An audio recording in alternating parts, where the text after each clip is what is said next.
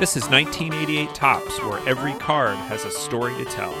Your hosts are David McKellis and Matt Kuzma. Let's play ball.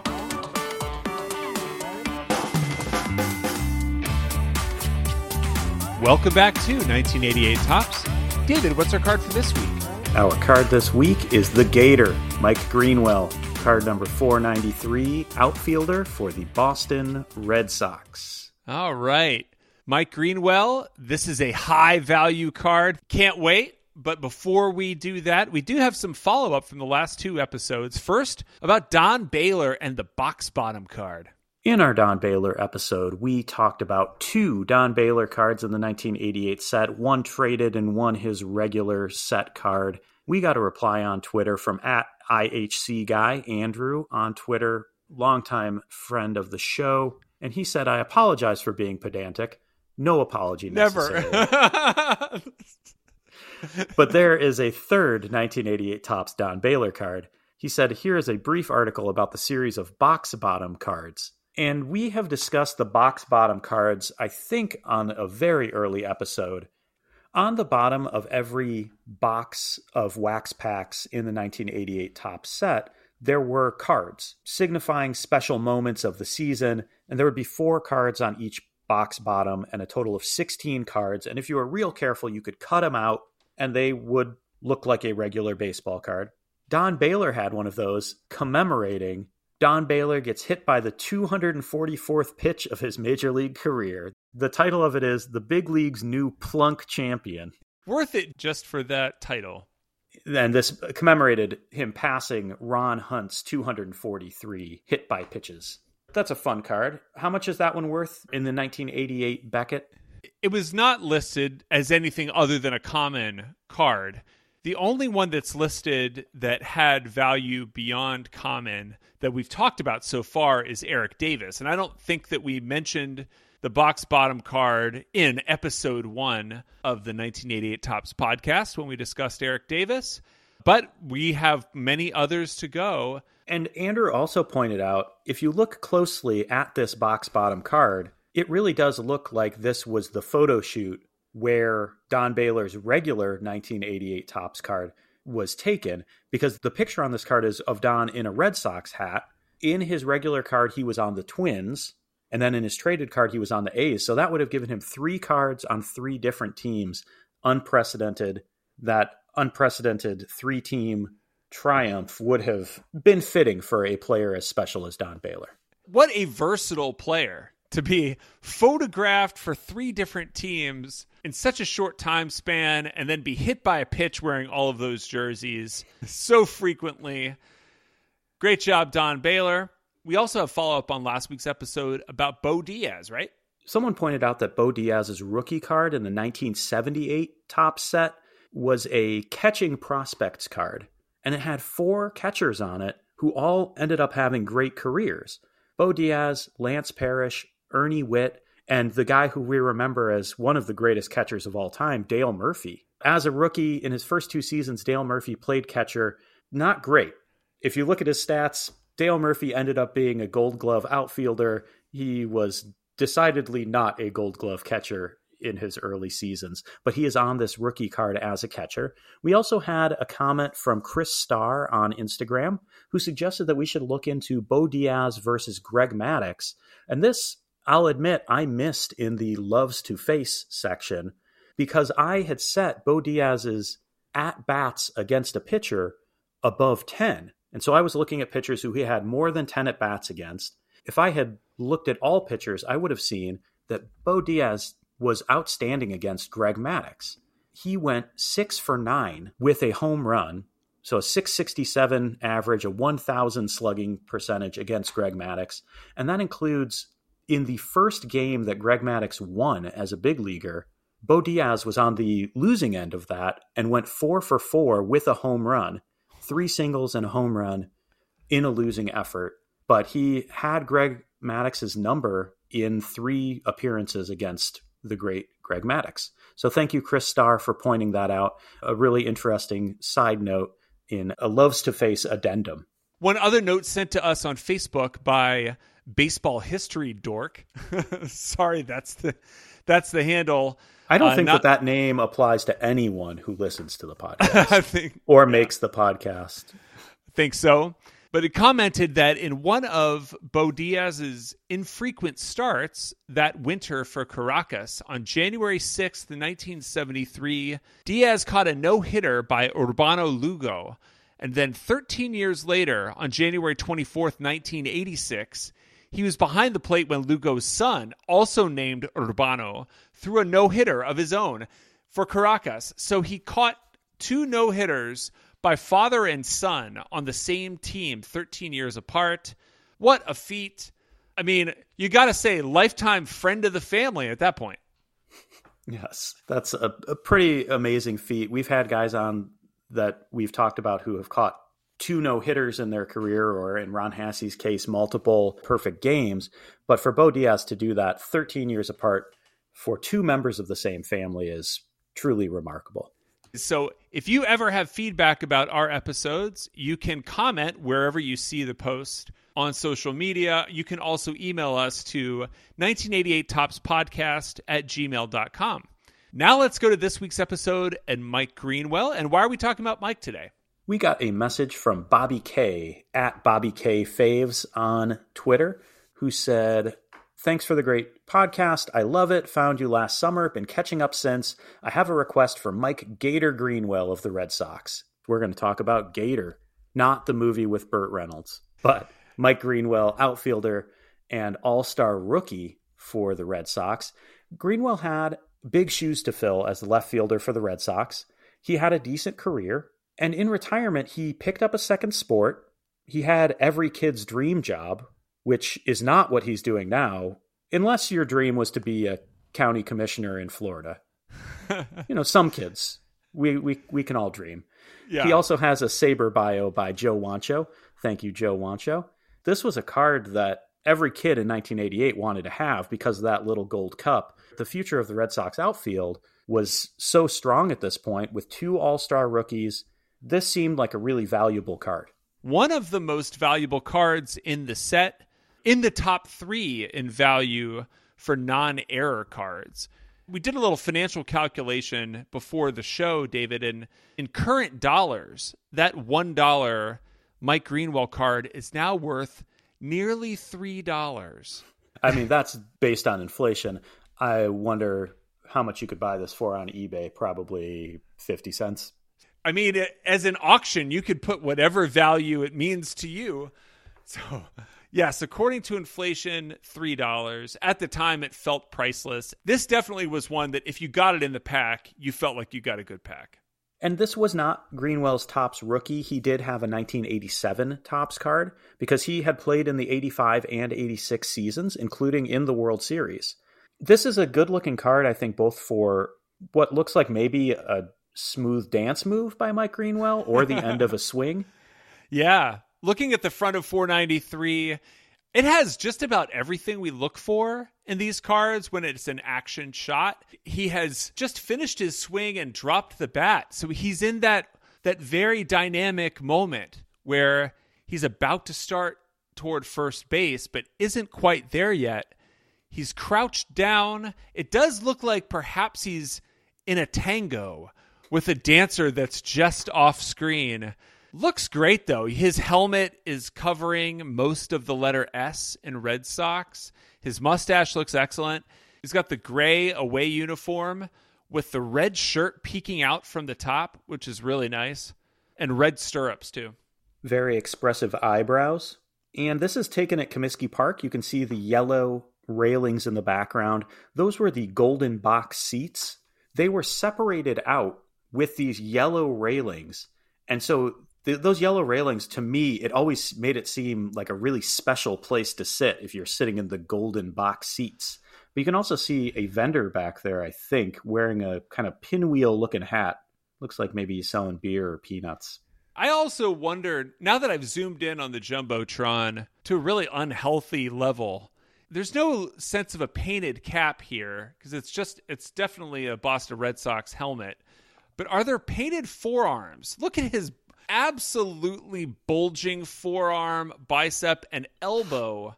His arm is massive. This may have been the reason for the high value of the card. It's just like the muscle, the pure muscle in this shot. You're right. That is a very clear picture. Better than we expect from these cards. It far better than any other that I've seen. Like the muscle, extremely well-defined muscle. It does seem like maybe it had a little bit of an artist's embellishment, but all the same, it looks really good. Now let's go to the back of 493. And we have Mike Greenwell, 6 foot 189, left-handed batter and right-handed thrower, drafted by the Red Sox in the 3rd round of June 1982. Born July 18th, 1963 in Louisville, Kentucky, with a home in North Fort Myers, Florida. Greenwell was born in Louisville, Kentucky, the biggest city in Kentucky, population over 600,000. He was one of 7 kids, 2 boys, 5 girls, born to Leonard and Martha Greenwell. The family moved to Fort Myers, Florida, when Mike was only 5. Fort Myers in southwestern Florida, famous for the winter estates of Thomas Edison and Henry Ford. It was named for a fort built during the Seminole Wars, named for Colonel Abraham Myers, who was a quartermaster in the U.S. military, as well as a quartermaster for the Confederacy. During the Civil War, there was a Battle of Fort Myers, which was the southernmost land battle of the Civil War. During Mike's youth, there were around 25,000 people in Fort Myers, now up to 90,000. Mike grew up visiting the Royal Spring Training Facility in Fort Myers, and he idolized George Brett. As a teen, he relayed an incident where he yelled for Brett to toss him his can of chewing tobacco. Greenwell said he threw it up there. I started to throw it back to him after I took a little bit, and he said, "Keep it, kid." And in 1988, Greenwell still held on to that little can of chewing tobacco from his idol, George Brett. What a charming story of the baseball player sharing his love of chewing tobacco with the youth. It's like the Mean Joe Green ad, but with cancer. Greenwell went to North Fort Myers High. The school was founded in 1962 as a segregated white high school. The school did not integrate until 1969, 15 years after Brown versus the Board of Education. Similar to the situation that we discussed in the Don Baylor episode, a long time after courts had ordered desegregation, Florida schools surprisingly had not. Some famous alumni of North Fort Myers include NFL stars Neon, Primetime, Coach Prime, Deion Sanders, and The Freak, Javon Curse. Also, producer Craig Leon, who has an impressive list of artists who he has produced, including the debuts from the Ramones and Blondie. He also worked with the Bangles and Talking Heads, and has since gone on to work with Pavarotti and many other orchestral recordings. At North Fort Myers, Greenwell preceded Neon Deion as a multi-sport star by a few years. He was a star and leader on the baseball field. His coach praised his eye as well as his athleticism and competitive streak. On the football field, he was the quarterback through his junior year. And even though he didn't play as a senior, he did receive scholarship offers to play football. The University of Miami offered him a chance to play quarterback or wide receiver. Greenwell said he would have competed against Vinny Testaverde at quarterback if he had wanted to go to the U. And he said, quote, "Who knows what would have happened?" I have a feeling what would have happened is that he would have not beat out Vinny Testaverde for his job. Instead of going to college, we get a This Way to the Clubhouse, which is that Mike signed as a 3rd-round draft selection with the Red Sox, June 9th, 1982, by scout George Digby. This George Digby, again, not the 2nd Earl of Bristol, as we have discussed in the past. This is the guy who signed Mike Smithson, Jody Reed, and Wade Boggs. We also discussed him in the Reed Nichols episode, a Red Sox Hall of Famer who passed away in 2014 at the age of 96. Digby said of Greenwell that he could do everything, but he was a bad fielder. Somehow or other, they learn how to field after being around guys, big leaguers for a while. They can improve their fielding better than they can improve anything else. So Digby figured they would find a spot for him in the field. According to Digby, he signed Greenwell for $15,000, also drafted in the 3rd round Jimmy Key, Roger McDowell, Zane Smith, and Dan Pasqua. Greenwell started in the minors at Elmira, playing in 72 games. Splitting his time between 2nd and 3rd base, he hit .269 that first year, showing a good eye with an on-base percentage 100 points higher. But George Digby was right about his fielding. He made 25 errors at 3rd base, where he started for the first 48 games. They moved him to second base for the second half of those games. He only had 6 errors in 24 games, so better at second base than at third. He spent the next 2 seasons at A-ball and Winter Haven, splitting his time between third base and outfield. 1983, he only played 48 games, hitting well, .279 in that limited time. And in 1984, his fielding still not too much better. In 64 games at third base, he had 25 errors, but he was excellent at the plate. .306 average, 16 home runs, driving in 84 runs, and walking more than he struck out. 1985, at this point, he's already known as Gator for his childhood hobby of wrestling alligators. Another possible origin of this nickname is that he supposedly caught an alligator, taped its mouth shut, and put it in Ellis Burke's locker as a prank. Pretty good prank. I would dare suggest to the Topps Corporation that would have made a better fun fact. Allegedly, he caught an alligator, taped its mouth shut, and put it in Ellis Burke's locker. Fun fact. Regardless of how he got his nickname, he had a good nickname, the Gator, and he impressed in spring training, showing some power as a lefty, but he was disappointed to not make the big league team, even though he at this point had only played at A-ball, but still thought maybe he could make the big league team as a 21-year-old. The Red Sox had a pretty good outfield. Jim Rice, Dwight Evans, Tony Armas, all in their 30s, and Steve Lyons as the fourth outfielder. Greenwell sent to AAA, and he was disappointed but promised to work his way onto the Red Sox roster. He also showed some pretty extreme confidence in thinking that he could break his way into that big league lineup. He played well at AAA, but his numbers don't jump off the card.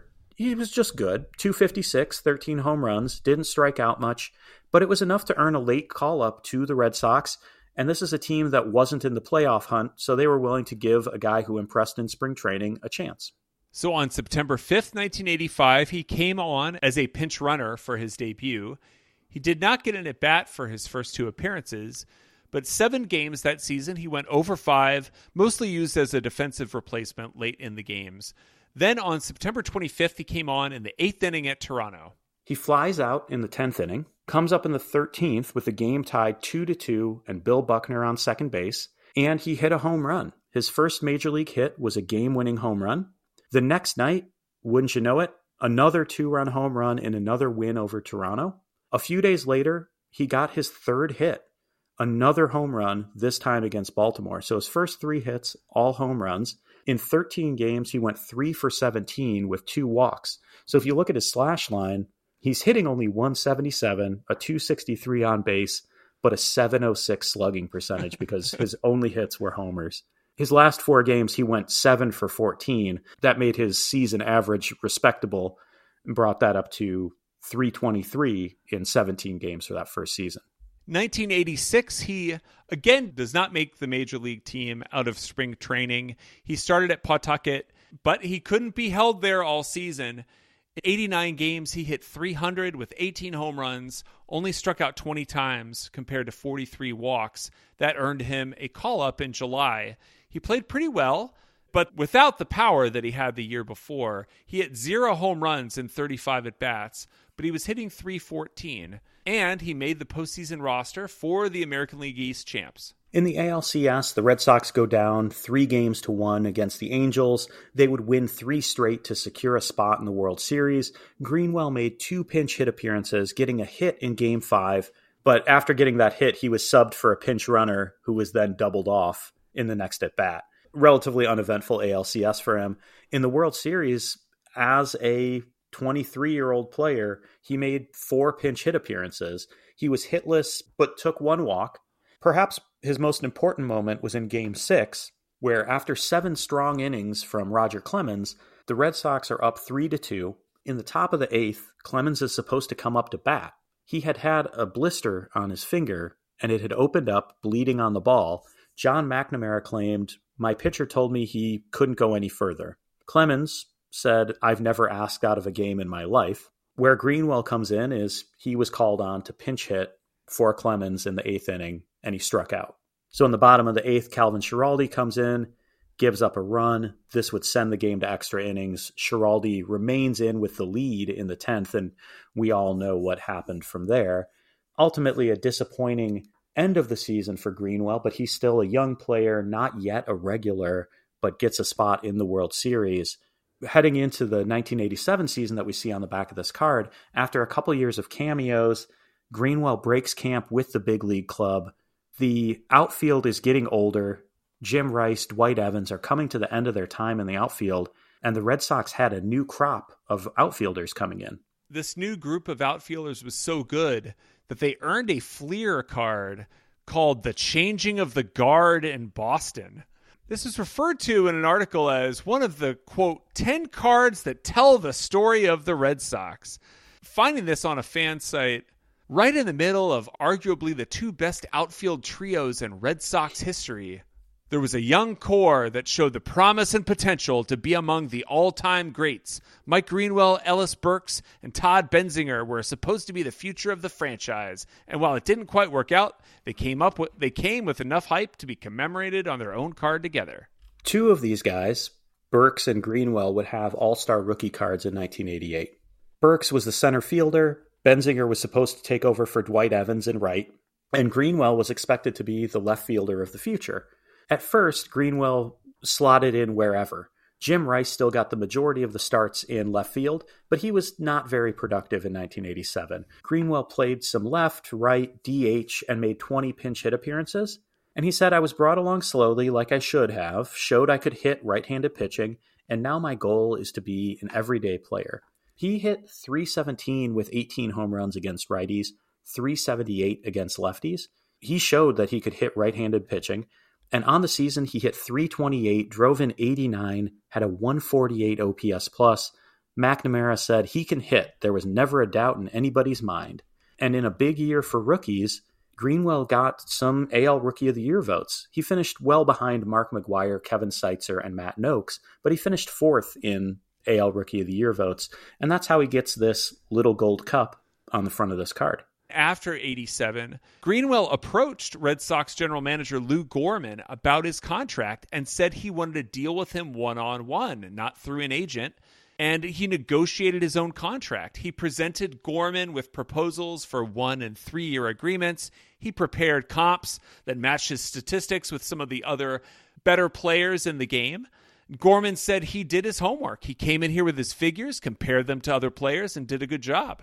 He said, "I can hit as well as Mattingly." And I said, "Mike, you might hit better than Mattingly, but you haven't done it yet." It took 2.5 hours, but he signed a 1-year deal, raising his salary from $80,000 to $200,000. Great job, Mike Greenwell. It's a good reflection of his confidence at 23. He knew he had skills, and he had high expectations for himself. I wonder if that negotiation tactic, if any of that came from his history as an alligator wrestler. Of course. You got to negotiate. You got to think through your different options here. And when in doubt, tape their mouth shut. Lou Gorman said he had only seen that once before with one other player, really unexpected from Greenwell. He showed some smarts and some good negotiation skills, and that solid rookie season showed the Red Sox that they had a new left fielder. And this was a big deal.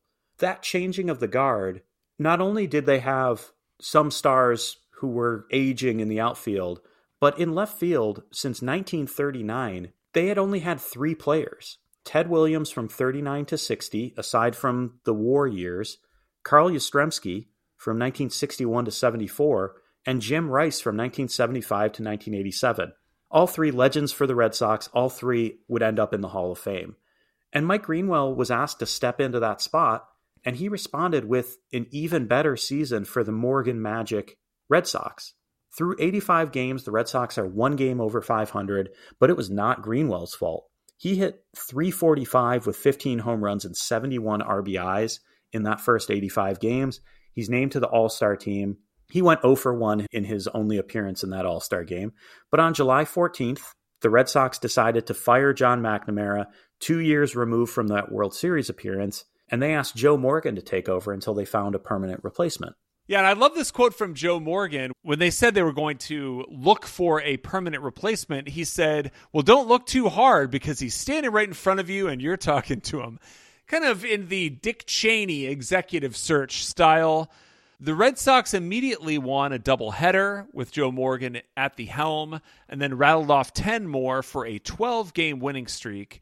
And then a 7-game streak soon after that. So winning 19 out of Joe Morgan's first 20 games. That took them from 4th place into a tie for 1st place in the American League East. They cooled down a little bit, but under Morgan went 46-31, taking the American League East lead on September 4th and holding on the rest of the season.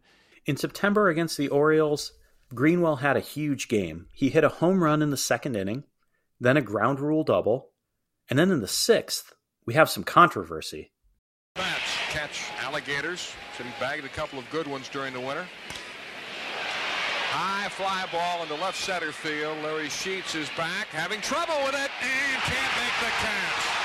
Greenwell never stopped running. He's on his way to 3rd, and the throw is not in time.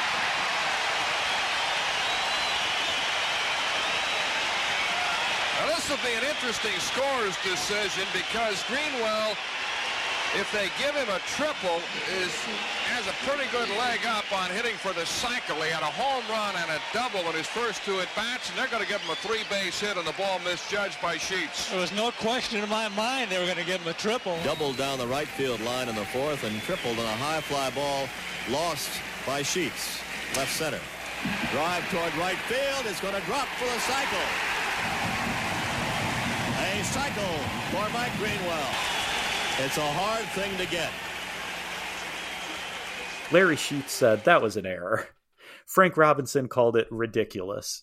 He didn't want to take anything away from Greenwell, who he said was a great hitter, but he said calling that a triple was ridiculous. But Greenwell hustled and made it to 3rd and then scored on an Ellis Burke sacrifice fly. So that hustle was huge that he didn't just walk it off thinking that it would get caught. He ends up scoring what ends up being the go-ahead run in a 4-3 win, an important win for a team that was streaking toward an AL East title. He ends up getting a single in the 8th inning to complete his cycle, a pretty big game for Mike Greenwell in the middle of a pennant race. On the year, Greenwell finished 3rd in the American League in hits, RBIs, and batting average, and 2nd in on-base percentage. And a 160 OPS plus, which was 3rd in the American League, 22 home runs, 8 triples, and 16 steals. When it came time for the MVP voting, Mike came in 2nd to Jose Canseco, who had the first 40-40 season. I don't think there was any doubt that would win the MVP. Canseco was the unanimous choice by the writers, and it makes sense. He did something that no one had ever seen before. I remember seeing that he was a 40-40 player and just thinking this is the greatest thing any baseball player has ever done. Based on wins above replacement, Greenwell was slightly higher than Canseco, mostly because Gator was actually good in the outfield while Canseco was below average. That said, Greenwell wasn't even the most valuable player by wins above replacement on his own team. That would be Wade Boggs, who hit .366 and had a .466 on-base percentage, 50 points higher than the next best player in the American League. That said, Gator was the Boston writers' Red Sox MVP. He was awarded the Silver Slugger. Years later, Greenwell would be outspoken about finishing 2nd to a known steroid user. He said, "Nobody remembers who finishes 2nd. It cost me my legacy. There's only so many guys who can walk around saying, I'm an MVP. It bothered me to lose to a guy who was using steroids." To add to the bitterness, the Red Sox played Canseco and the A's in the ALCS and were swept. Greenwell hit a home run in Game 3, but for the series hit only .214. In 1989, he had another good year, hitting .300 with 10 home runs in the first half. The Red Sox were in 3rd place, right around .500 at the All-Star break, and he earned a 2nd All-Star appearance. He came in as a defensive replacement in the 7th inning, but did not get an at-bat. In the second half of the season, he had a 21-game hitting streak, and on the year, he hit .308 with 14 home runs and 95 RBIs. Similar numbers in 1990, .297, 14 homers, 73 RBIs. In a close division race in the middle of a 10-game unbeaten run, Greenwell had a memorable moment against the Yankees at Fenway. On September 1st, already up 5-1 in the fifth inning, Mike was facing Greg Cadaret. The Yankees brought their winning streak to 10.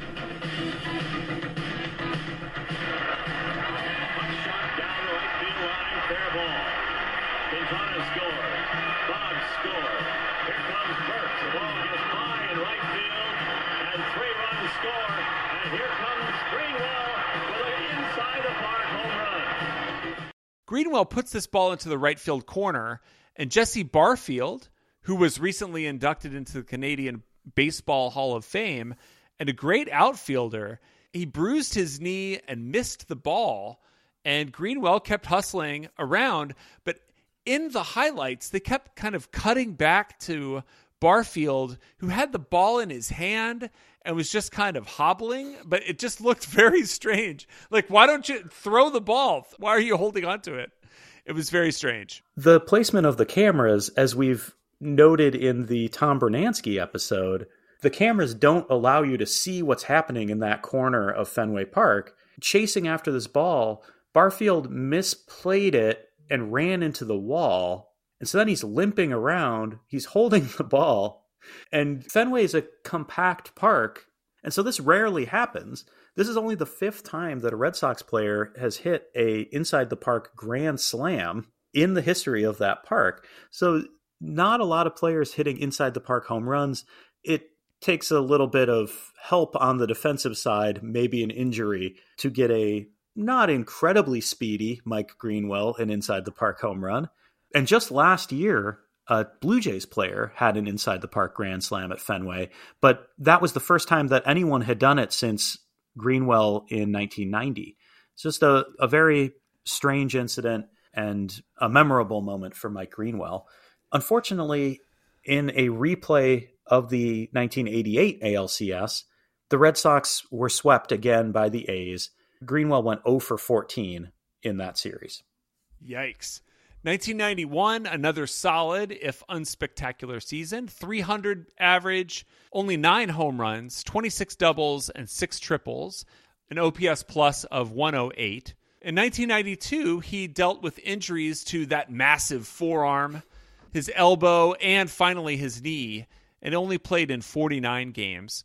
He returned strong, though, in 1993 with a .315 average, 13 home runs, and 38 doubles, and drove in 72 runs. It was an OPS plus of 125. And in the strike-shortened 1994 season, Mike had a down year, .269 average in 95 games. Comes back in 95. The Red Sox win the AL East. Mike hits .297 with 15 home runs. That's a pretty good Mike Greenwell year.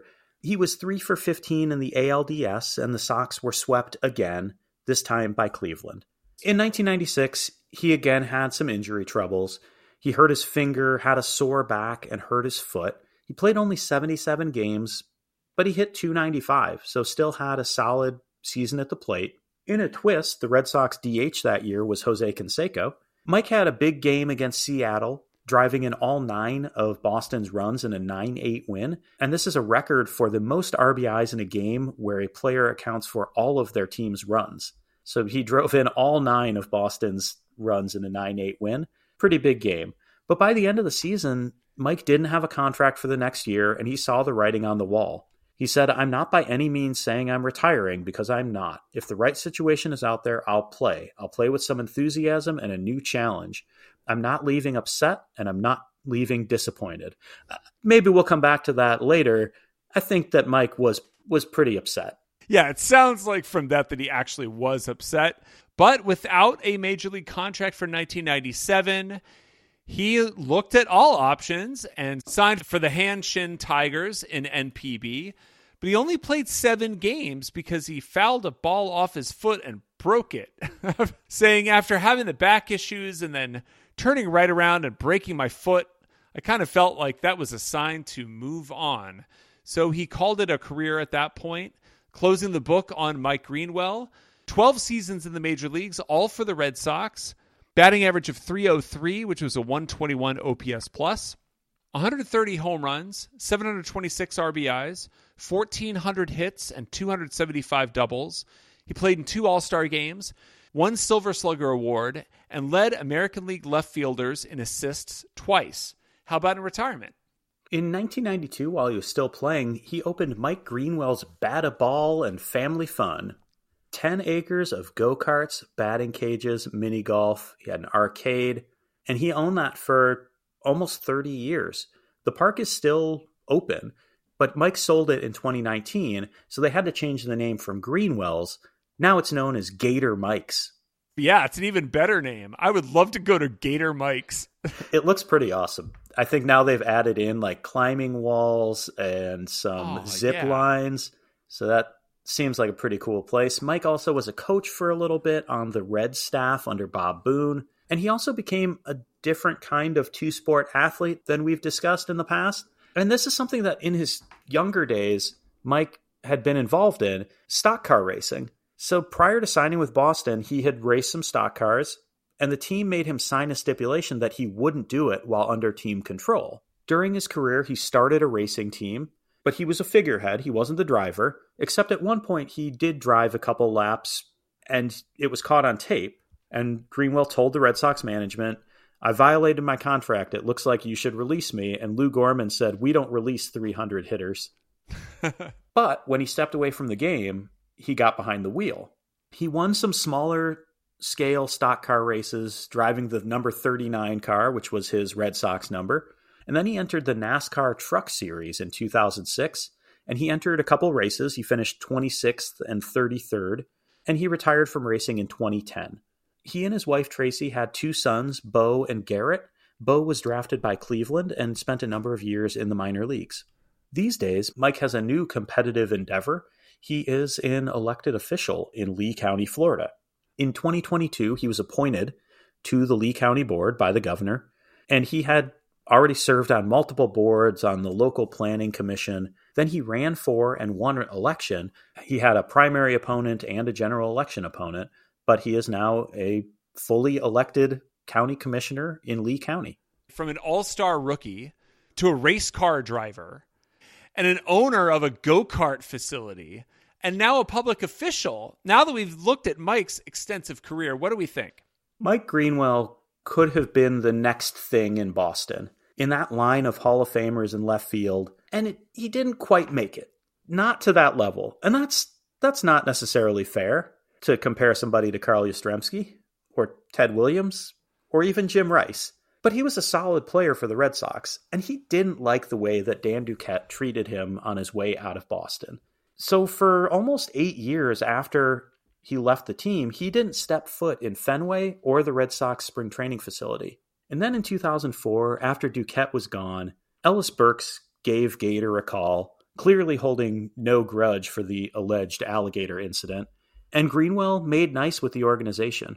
He came back, visited, was a bit of an ambassador, and was voted into the Red Sox Hall of Fame in 2008. And in his career, he had that unenviable task of joining a line of left fielders, following three legends. And he said that the fans didn't forget who came before him and would not let him forget it. If he missed a ball, they would say Jimmy would have had it, or Yaz would have had it, or Ted would have had it. But in his career, he hit .303 with a 121 OPS plus.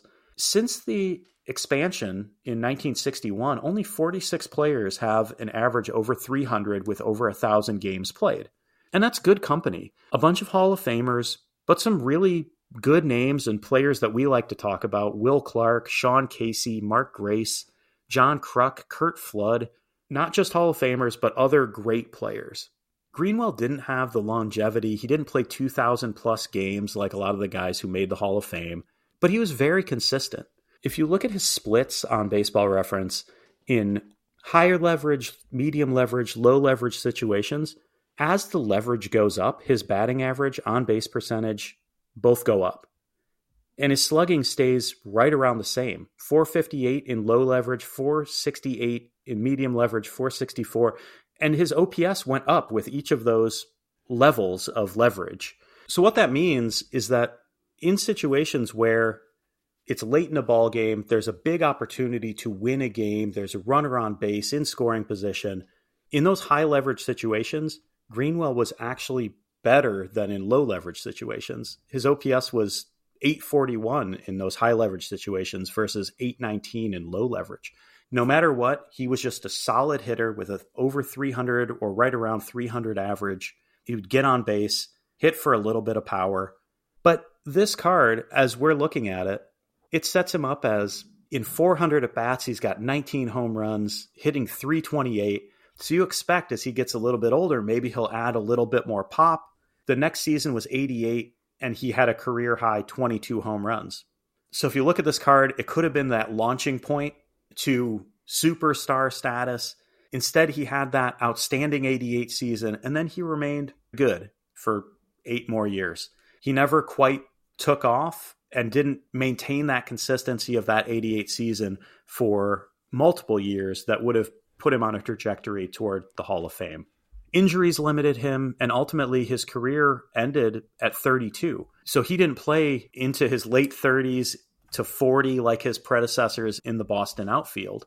But he and those other guys on that changing of the guard card represented the hope of Red Sox Nation in the late 80s. You had those 2 all-star rookies and the future was bright. And Ellis Burks and Gator had some good years. And the Red Sox made the playoffs a couple times, but they just couldn't quite get there. And it wasn't really fair to compare him to those greats, but Greenwell was so confident and the kind of guy who would go in and negotiate his own contract that he must have relished the opportunity. When he was 21, he wanted to be on the major league team and was comparing himself to Don Mattingly at 24. That's the kind of person you need to step into that position, who's not going to be afraid of the history that's behind him and wasn't afraid of putting his own skills to the test. And after Gator, you had Will Cordero and Troy O'Leary for a couple years in left field. And then they finally found a suitable replacement. Another guy who didn't lack confidence, and that's Manny Ramirez, was the next great left fielder. While Greenwell didn't have a Yaz career and he didn't win an MVP in 1988, he played a solid left field for nearly a decade in the shadows of greatness and in the shadows of the Green Monster. Maybe not an all-time great career, but a really good story and a good card. So thank you very much for the story today. And thank you to you at home. If you have a little room in your budget for a gift card to Gator Mike's, you can send it to us on Twitter. We're at Tops1988. Thanks a lot, and we'll see you next week.